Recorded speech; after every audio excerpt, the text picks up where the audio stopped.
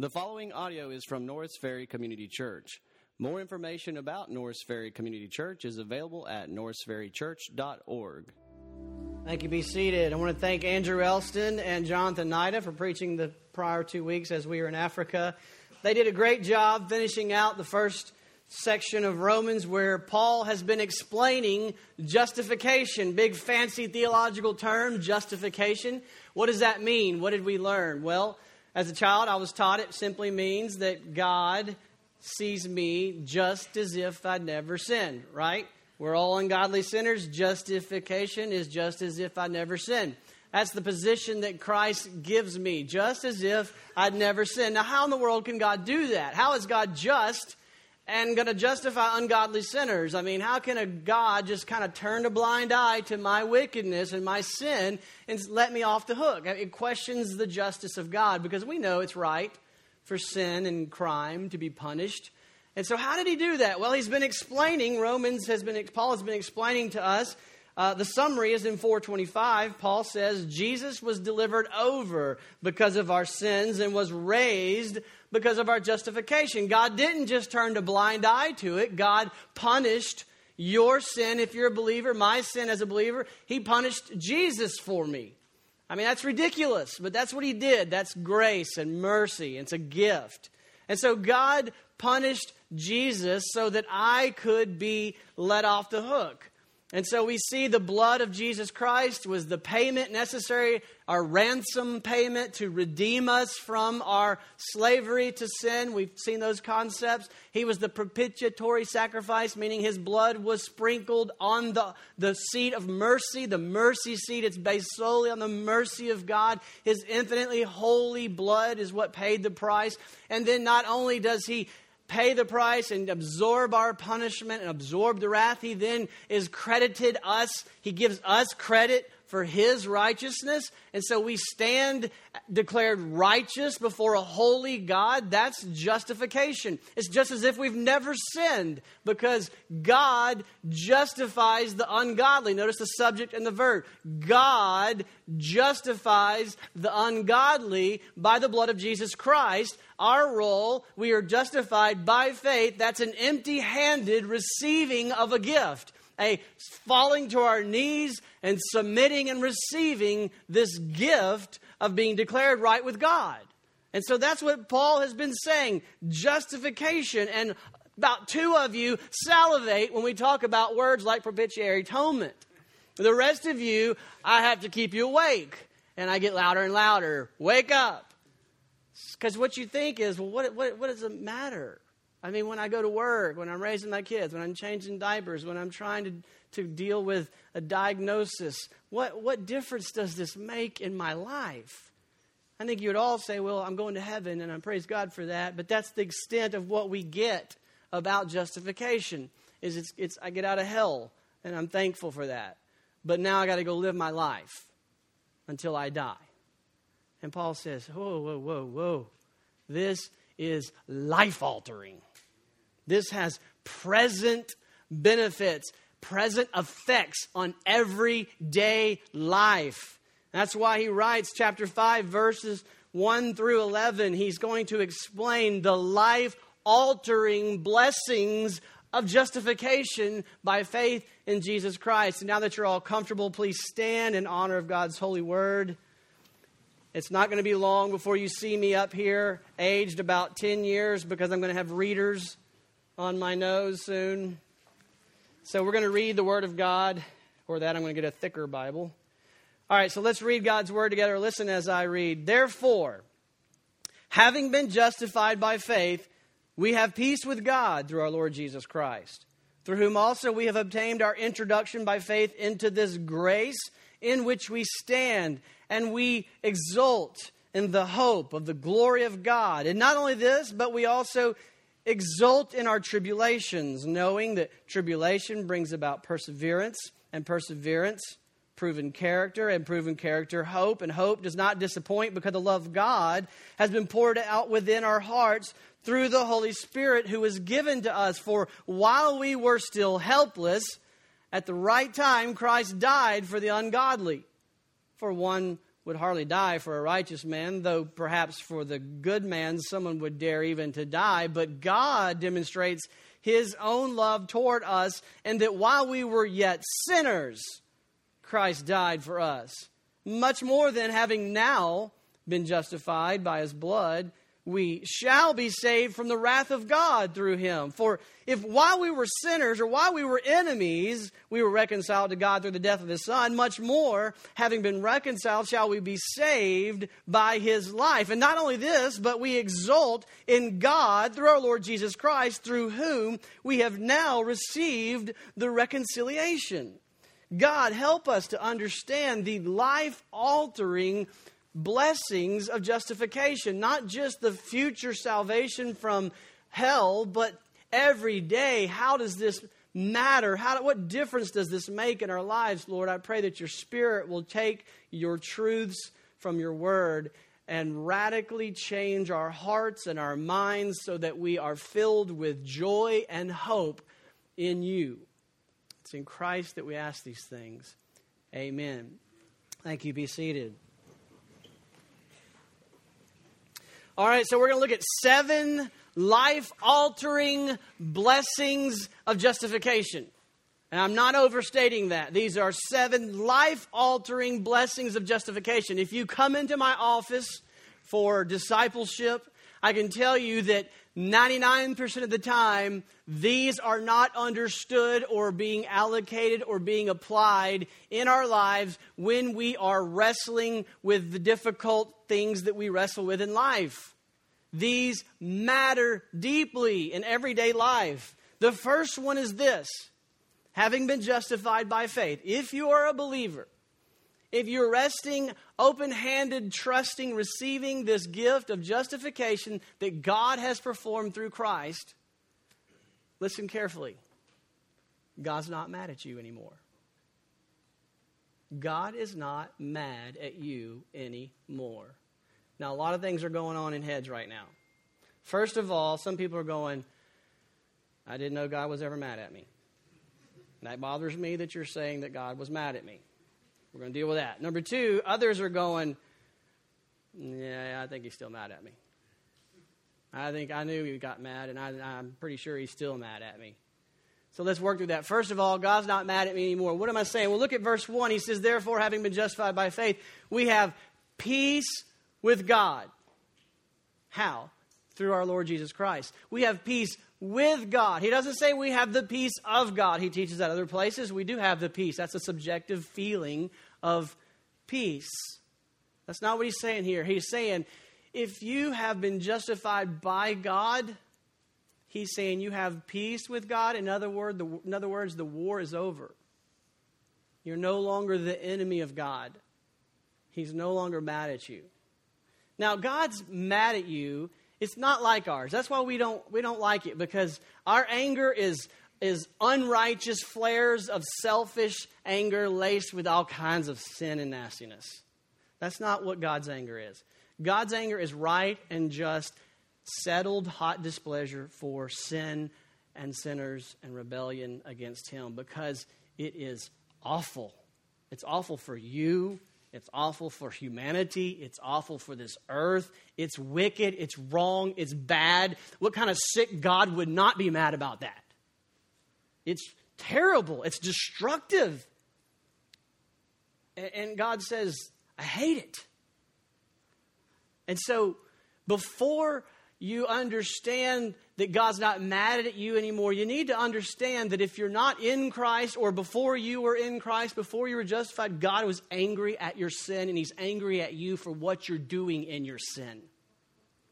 And he's right to do that. Now, I have been praying for several months now, God, help me believe that.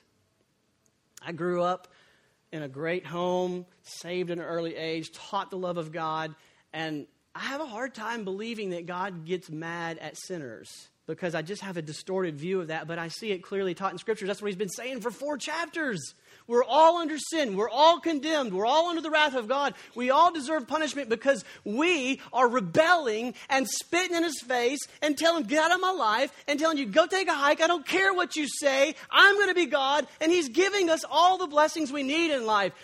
God is angry at sin and sinners. It's a righteous anger.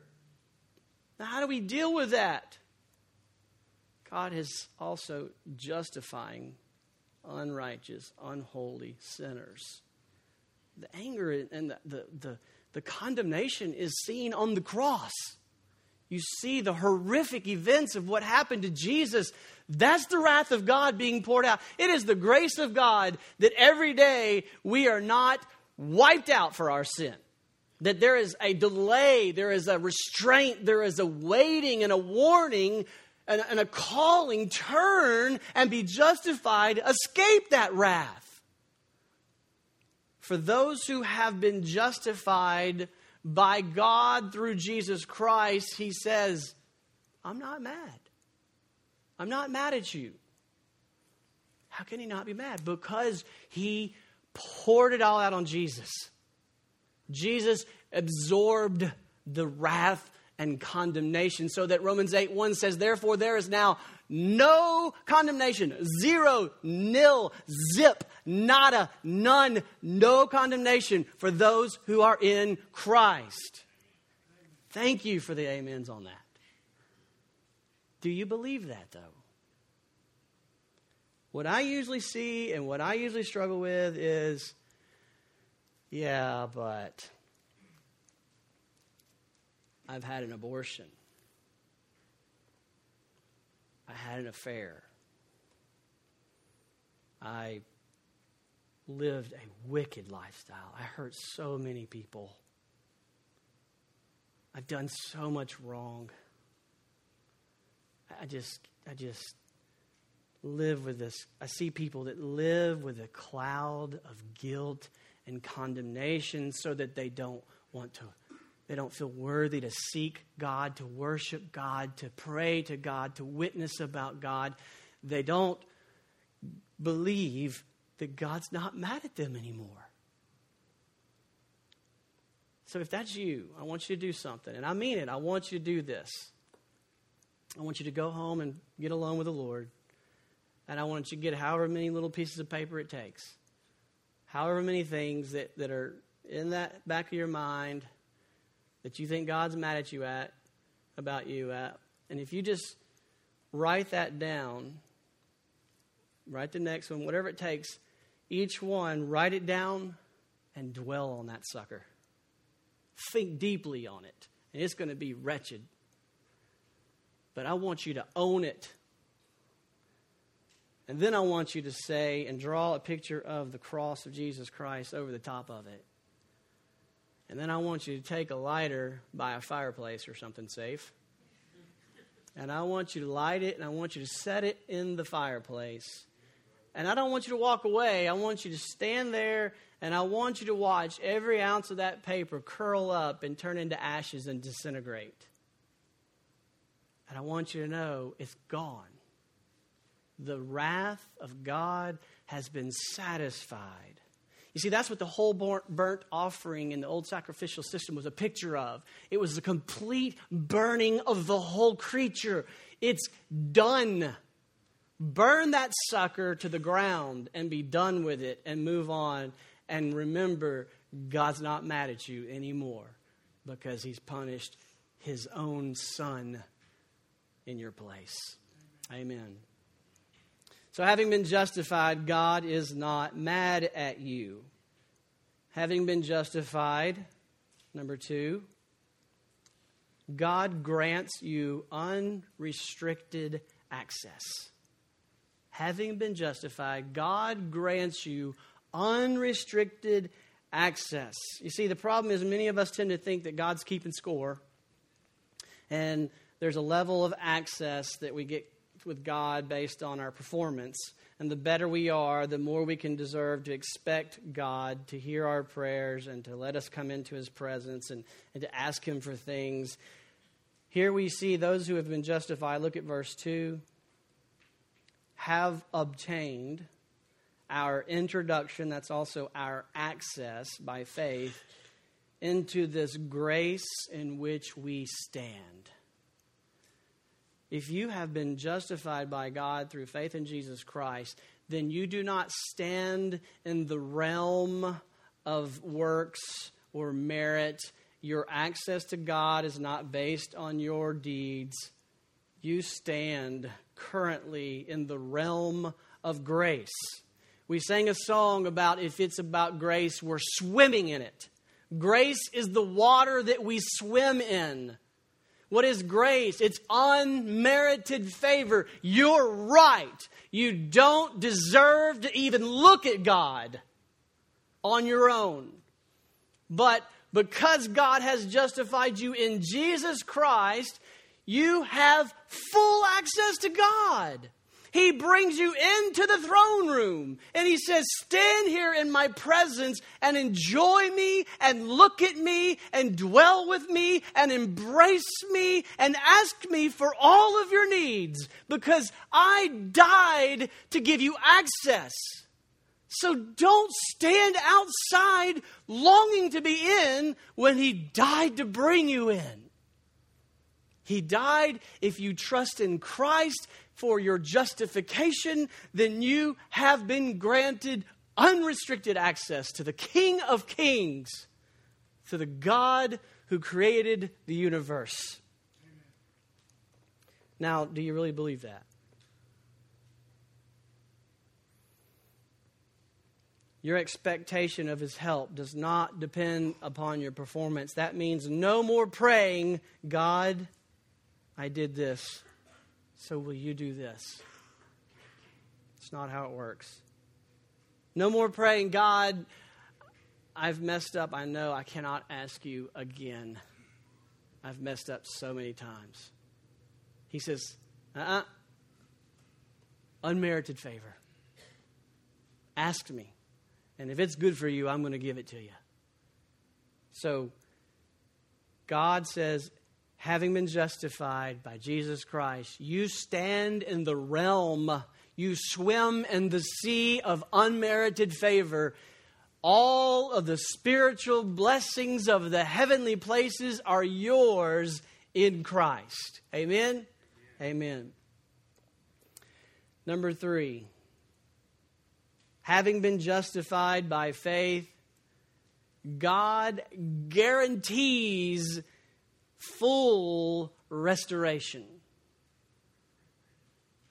God guarantees full restoration. Look at the second part of verse 2. He says, having been justified by faith in Christ, we exult, we boast, we rejoice.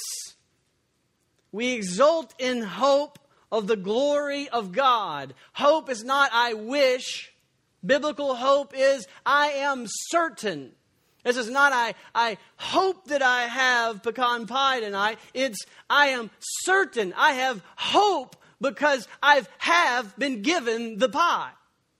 I am already guaranteed I can rejoice, I can have joy, I can boast in the certainty of the glory of God. What is the glory of God? The glory of God is all things good and beautiful and righteous and holy about God and his creation and everything that emanates from his glory. It is what you see that humanity had with God before the fall, before sin entered the world. The wages of sin is death. All have sinned and are therefore lacking the glory of God. But before the sin, we all enjoyed the glory of God in creation. We see that. That means the earth was beautiful and perfect and glorious. I don't know where it is, but go in your mind to that place that is the most fantastic, most beautiful place on earth that you have ever seen or experienced it. Now picture that. Put yourself there. Imagine it's infinitely better and it's the entire earth. That's what we had before the fall, and that's what he promises and guarantees. And the whole story of the Bible is he's going to restore it all. Picture this, the best time that you've ever felt in your body. It's probably 30 years ago. Maybe it was 17 years old. No pains. You felt strong, capable before the effects of sin racked your body. Picture that. infinitely better forever. Complete restoration of the glory of God displayed in his image bearers. Think about the happiest day of your life, the most beautiful, perfect worship service where you stood and you knew God was real and you knew he was with you and you knew he loved you and you're with fellow believers and you're just so at peace with God, the greatest worship service you've ever experienced. Infinitely better forever. He says, this is what I'm doing for you. You're not doing it for yourself. God's doing it for you. He says, I guarantee you that you can have rejoicing. You can have joy in the steadfast assurance that I am restoring the full glory of God on this earth and in your body and in your relationships and in your emotions and in every aspect of your being. It will be done. As believers, we should be marked by a joyful confidence in the restoration of the glory of God. But do you believe it? It's hard to believe when your emotions are racked with depression. The society is riddled with destruction and corruption. The earth is laid waste. When we struggle, we are tempted to despair. We grieve the cancer diagnosis. We grieve the loss of a loved one. But we can grieve, and we should grieve, but we don't grieve as those who have no hope. We grieve differently because we have a deep undergirding joy that is a steadfast assurance that God is bringing restoration and is guaranteed mine because I've been justified by Jesus Christ. Having been justified by faith, God guarantees you full restoration. So we know, having been justified by faith, God is not mad at you anymore. Number two, having been justified by faith, God grants you unrestricted access. Number three, having been justified by faith, God guarantees you full restoration. You see how this is going to make a difference in your life? Number four, having been justified by faith, suffering will make you, not break you. Stole these words from Tim Keller. Suffering will make you, not break you. Look at verse 3. Again, the word exult, which means boast, which means rejoice. He says, having been justified by faith, we actually also can rejoice, exult in our tribulations, knowing that tribulations bring about perseverance, and perseverance, proven character, and proven character, hope, and hope does not disappoint. So here we see believers can boast in our tribulations. It doesn't mean we're glad that we have tribulations, but we're glad in the middle of our tribulations. We can boast and be glad and have hope in the midst of our tribulations, knowing that God has purpose in the pain. God has a plan for your good in the midst of and through and because of, not despite, but because of the pain. You see, if you have been justified by grace, if you know that your complete existence is swimming in the grace of God, then suffering produces a greater experience of the grace of God and the emptying of the pride and self-reliance. And so it enhances the experience of grace, and that grace is the hope that anchors our soul. And so suffering becomes a removal of things that remove our hope. It removes false gods. It removes self-reliance. And it increases intimacy with the creator of the universe. And so we boast, we rejoice, we exult in our tribulations because we know with each tribulation comes perseverance. and each persevering strength, it's like running a marathon and training. It's not fun, I hear, and each pain and each moment of it only is painful at the time, but it creates perseverance and ability to run longer and better and further. That's the way suffering is in life when we turn it in faith to God, when we view it through the lens of, I have been justified and He is guaranteeing my restoration. It proves character. It reveals our desperate need for the grace of God, drawing us to Himself, and that is the source of our hope, our confident assurance in the glory and grace of God.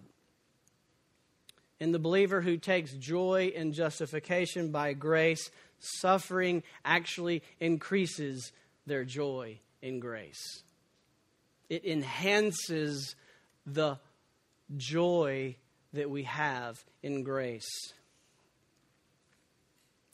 Having been justified by faith, suffering will make you, not break you.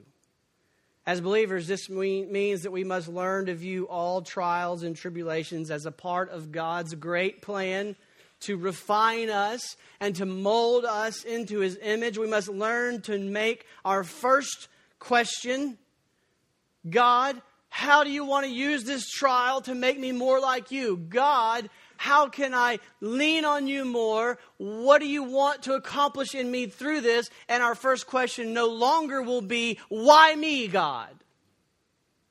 Why me, God, leads to grumbling. How do you want to use this, God, leads to refinement and glorification and boasting in what God does in our lives through the trials.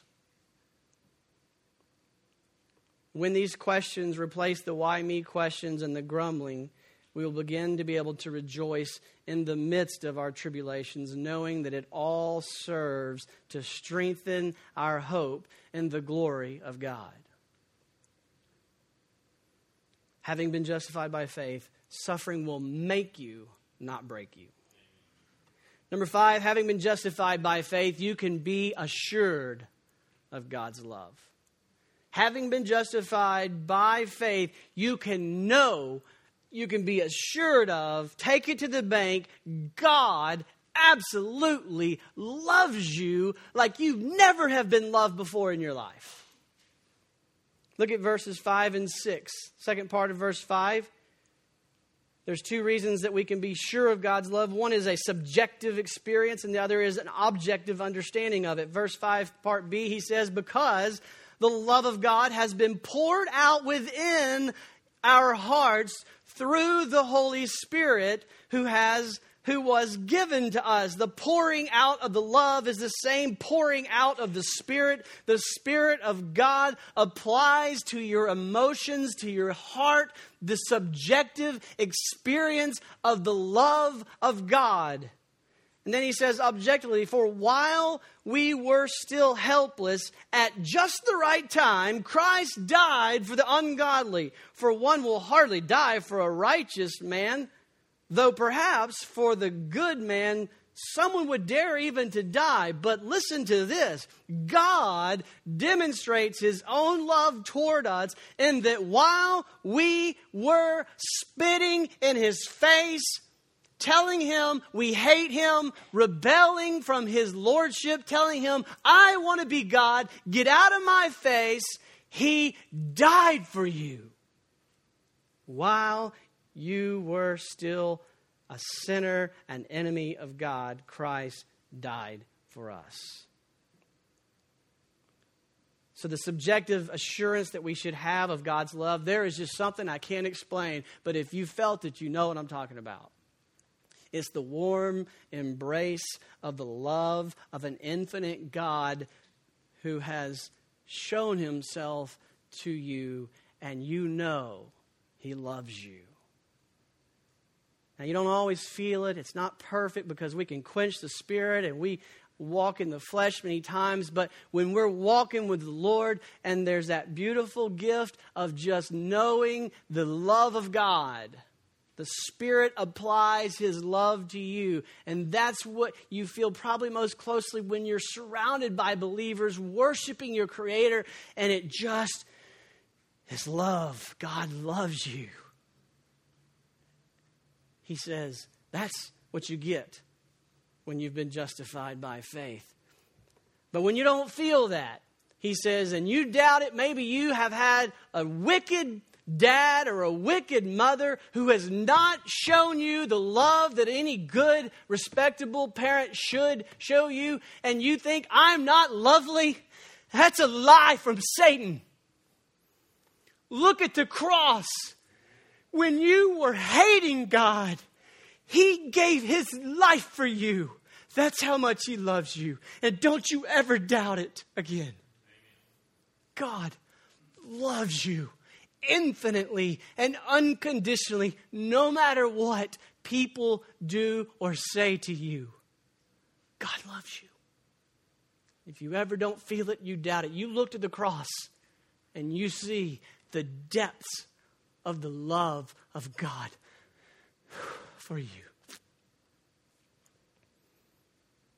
Having been justified by faith, you can know for certain that God loves you unconditionally. Number 6, having been justified by faith, you do not have to fear the wrath of God. Having been justified by faith, you do not have to fear the wrath of God. In verse 9, he says, much more then. He's just stumbling over. There's more, much more. Having now been justified by His blood, we know we shall be saved from the wrath of God. The current blessing of justification and the confirmation of the Spirit of God saying, I love you, says you don't have to fear the future. You will not be covered. You will not be destroyed by the wrath of God. You can trust God will spare you. He will save you from the day of wrath. How do you know that? Well, for if while, think about the logic here. If while we were the enemies of God, He reconciled us. Now, what is reconciled? Reconciled, and you can see a picture of a marriage. There's a one flesh relationship, and there's fighting and biting and devouring, and so they're separated, and they are trying to work things out. And then when that beautiful reconciliation happens, they are brought back to oneness. What he is saying is sin has separated us from God, but when God justifies you by punishing Jesus and crediting you with His righteousness, He reconciles you. In Romans 6:5, he says, we have been united with Him. We are hidden in Christ. We are one with Christ. We are inseparable. He's going to say nothing can separate you from the love of God. And so I picture this picture of being hidden in Christ. Physically, I picture Jesus Christ outside and covering me. And when God looks at me, He sees the perfections of Christ. And I know what God thinks about Christ. And so I believe that God thinks that about me. He loves Christ unconditionally. No one doubts that. Well, you're in Christ. He loves you unconditionally if you are in Christ by faith in the justifying work of God. And He would never condemn Christ. Well, if you're in Christ, you know He will not condemn you.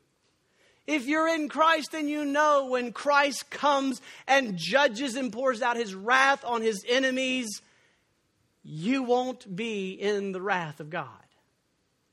You don't have to fear that day. That means that you can say, yes, Lord Jesus, come.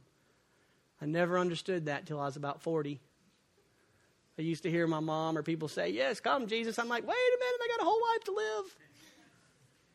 Now I'm like, come, Lord, come. Come, Jesus. And so, this means you don't have to fear death. Oh, what a difference that makes. This week, yesterday afternoon, I held hands with one of our members and their families, and we prayed knowing that death is coming very near. What a difference it makes to pray these promises. God, we know this is only a transition to a glorious restoration. We don't have to fear death. Because I was able to ask him, are you afraid of death? He said, no. I said, why? Because I've asked God to forgive me through Jesus. I said, praise the Lord. That makes all the difference. We don't have to fear death. We don't have to fear the return because we don't fear the wrath of God. When you say, I've been saved, what are you saved from?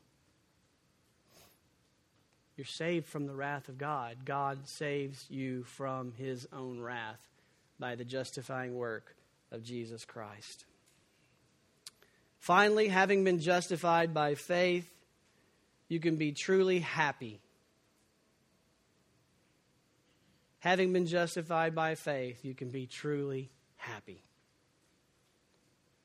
Look at verse 11. Paul says, and not only this, but we also exult, rejoice in God through our Lord Jesus Christ, through whom we now receive the reconciliation. This is the culmination of everything Paul has been saying.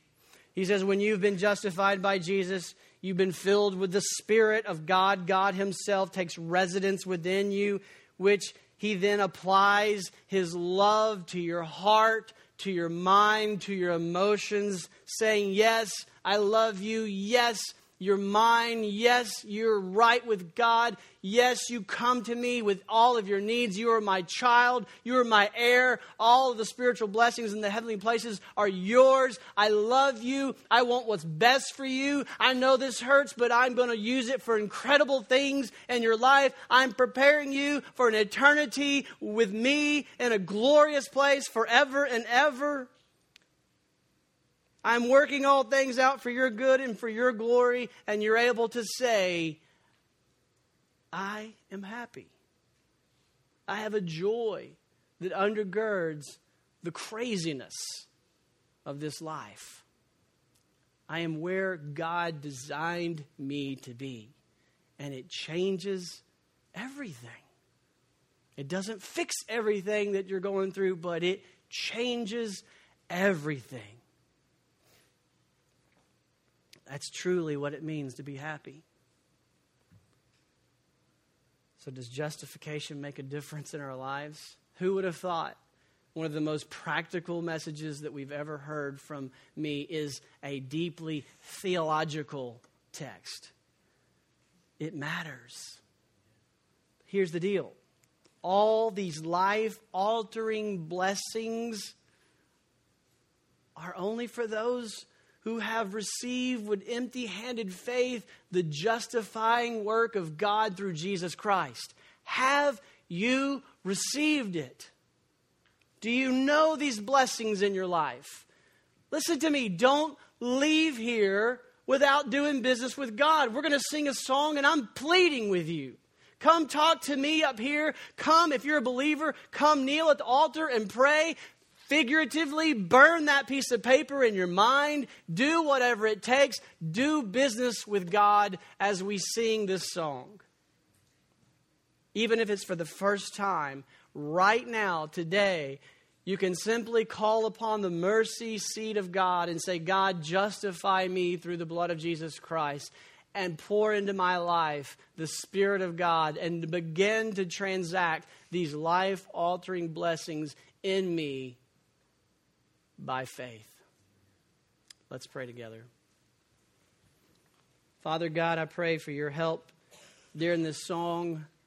Help for every person in this room to focus not on what's next, but to focus on right now doing business with you. There is no more important decision than this. I pray that all over the room you are bringing hope and joy to hearts who thought you were mad at them or who were under your wrath, but by embracing the gift of justification in Jesus, they can in an instant be transferred from the realm of the enemy and the wrath of God to the realm of unmerited favor right now. I pray during this song that people all over the room will come up to this altar. Yes, walk down here and do business with you because they are believers who have been riddled with condemnation, or with believers who have been doubting your word, or unbelievers who have now become children of God, trusting in Jesus Christ. Lord, do a work in our heart during this song, not just for our blessings, though it certainly is, but that our blessings being in Christ means that you get all the glory, and you deserve glory in this place. It's in Christ's name we pray. Amen. Thank you for listening to audio from Norris Ferry Community Church, located in Shreveport, Louisiana. Feel free to make copies of this message to give to others, but please do not charge for these copies or alter the content in any way without permission. For more information about Norris Ferry Community Church, please visit us online at norrisferrychurch.org.